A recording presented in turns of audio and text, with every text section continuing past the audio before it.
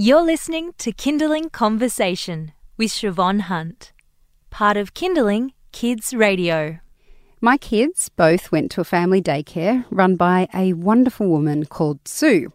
Sue is, in my opinion, superhuman. She looked after 4 toddlers all day, kept them entertained, cooked for them, and got them to have their sleep. And I struggle with just 2 of my own. Cindy Davenport is a registered midwife and the founding director of Safe Sleep Space. She's worked a lot with early educators and she's here to give us a sneak peek into how carers make it all work. Hi Cindy, how are you? Great, Siobhan, how are you? Good, thank you. So what is it like trying to get 4 children to sleep at once? I mean, I'm assuming that in many of these early care settings, they're not always the same age even. No, absolutely not. There's just a multiple range. So I agree with you. Our early years educators and our family daycare workers, they are miraculous. They are, in my working with families, for me, they just do the best job and the most valuable working with our little children in those early years, what we call the formative years. So all this time that their little brains are developing and all this precious sort of attachment and getting to bond and know and have all these things go for the little one in the right emotional well-being is... It's over, can't be overstated how well they do in this job. But when it comes to, settling, many of the, like you say, family daycare might have 4, they might even have more children. The ratios for the long daycare setting are 1 to 4 as well, but they can have up to like 16. I've trained educators where they have, 20 or more in the room. They're not just one educator, it's 1 to 4. But they might have 4 of the educators, but 16 children. And the age might range, absolutely. And then the thing that we really need to take into account is the different temperaments. So not every child is the same, and not all of them are just going to nod off to sleep at the same time.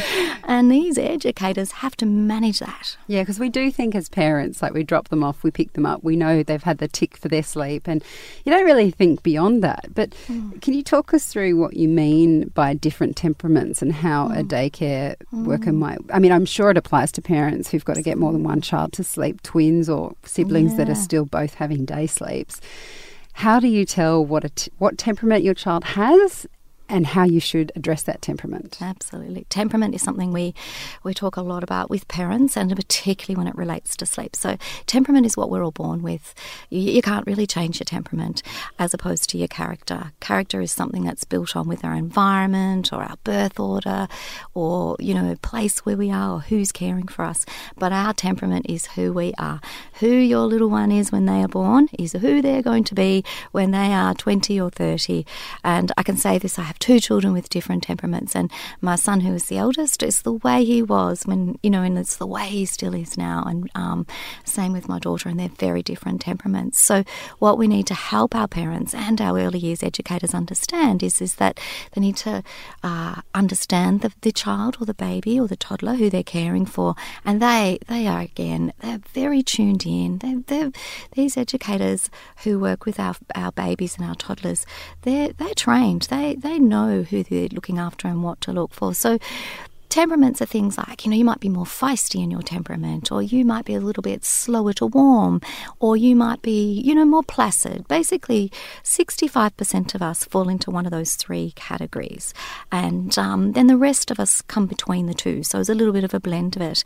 So if you've got a little one who's a bit more wired up, I'll call it, maybe a bit more feisty with their temperament, they're going to take a lot more preparing for sleep. They're not going to just lie down and go to sleep, like, go to bed now.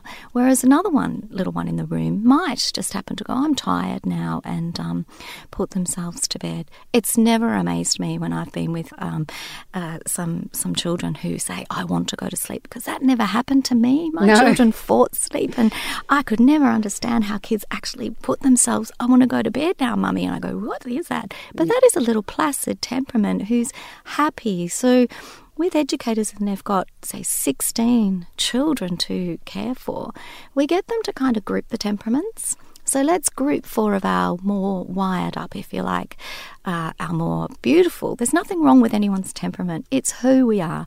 But if they group the ones with the more wired up temperament, read them an extra book really get their brainwaves really coming down into sleep, syncing them so that they are really getting prepared. Whereas with the little ones who are more placid, one of the other educators may take them. And so what we tend to do is set up a scenario for them and group those 4 children and have them, for example, with the toddler beds around them or the cots around them, and that educator in the middle of those 4 children using their strategies that we help them with to settle them. So you've grouped them together as per their temperament, and you've got an idea about how to wind them down, but winding down and sleeping are not the same thing, unfortunately. Does the temperament also inform how you get them to go to sleep? Yeah, and I think it's great for parents to understand that when their child is in daycare, first off, we need to make sure that they're being slept in a very safe way. And that's a very big thing that parents should be asking their educators, where's my child sleeping? And go through the safe sleeping aspect. But how do you settle my child? Because we want to keep consistent. So if, for example, a parent may have been, say, rocking their child to sleep or patting their child to sleep or using what we'll call a sleep association, that needs to be sort of transpired over to the educator, because it's very hard for an educator who's looking after 4 children to pat or shush or hold 4 children, you can imagine. So when we work with the educators, we ask them to have that conversation with the parent. And generally the parent is doing the sleep association because they don't really understand that, there's no other way to get their child to sleep or get them to self-soothe themselves. So they love these conversations. They love to be able to go, let's work together. I'm happy to drop the rocking. He's getting too heavy for me, or I really don't want to be driving around in the middle of the night anymore. So can we do something about this? So the educators who we train at Safe Sleep Space then say to the parent, well, we can't pat them all. But what I'll do is I will group myself with the 4 cots or the 4 beds around me. And instead of, I might soothe or talk to them, we use shushing quite a bit. So we know that shushing is a good sound. Where shushing has come from is it replicates the placenta. So very much in utero, a baby knows that shh, shh, shh, shh, because it's come from the placenta. So when we use shushing for our babies, they're very familiar with that in their neural pathways in their brain. But the educator can sit in the middle, do some shushing, and all children will respond to that, the 4 around them, if you like. And then also just perhaps pat their knee, because if they pat their knee very rhythmically, like a heartbeat of a mother, like a... They don't need to pat every child, and so the child then very quickly responds. It also leaves the hands free for the educator to perhaps pop a dummy in if the child needs it, or if the child's getting a bit restless, go over closer to that child and just comfort them, or give them a little back rub or whatever they're needing just to help them soothe. And they'll find that these things will really work. And then the parent doesn't have to be rocking the child or patting them to sleep because they're very used to this. So it's a really nice collaboration between educator and parent.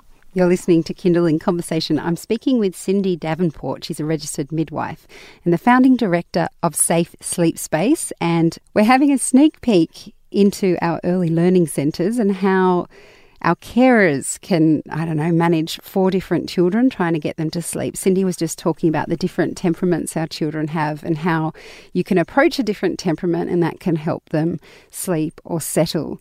It's a really interesting way of looking at it, isn't it? Because we can do it with our own children. Absolutely. One, or even if you have one, just learning what their temperament is, you can adjust how you, your expectations of them, right? Absolutely. And if a parent understands the temperament, or even the educator, and they understand that little one might need this extra preparing for sleep, or the way that they like to wind down, it really helps them understand and not fight the sleep.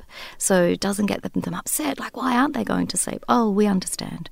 You just need a little bit more here. Come here. You need another cuddle? We need to help you. And it's really about helping them regulate their little brains and understanding that. So parents understand that, or the educators, they're more likely to be able to follow through and get the settling going well. So we do a lot of that with in this sector. Lots of daycare centres will insist that young children still have day sleeps. I know where my daughter used to go, the director would often write back and say, look, I know many of you don't like your children having a sleep when they're 3 or 4 years old, but we believe strongly that they still need it because they're so young and their brains are still developing. My husband used to say, oh, they just want them to sleep because they want a break. And at the same time, I would not begrudge them that. But in your experience, Why would early learning centres want to hold on to that day sleep just across the board? Yeah, look, across the board, I think it may have something to do with the fact that they tend to group and perhaps potentially not looking at the temperaments or the cues and behaviours of the child.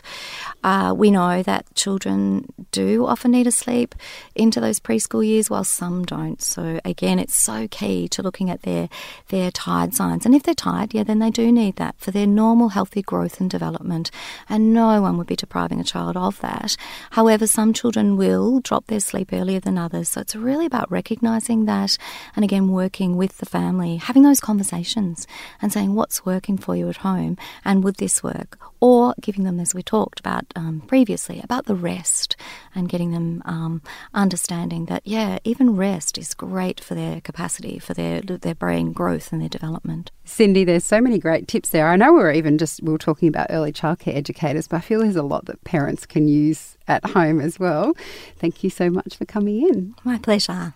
That's Cindy Davenport. She's the founding director of Safe Sleep Space, and we'll have links to their website up on ours. Just head to kindling.com.au. You've been listening to a Kindling Conversation podcast. We'd like to reach as many parents as possible, and you can help us by giving us a review wherever you downloaded this episode. It means that more people can find us. I'm Siobhan Hunt. See you next time.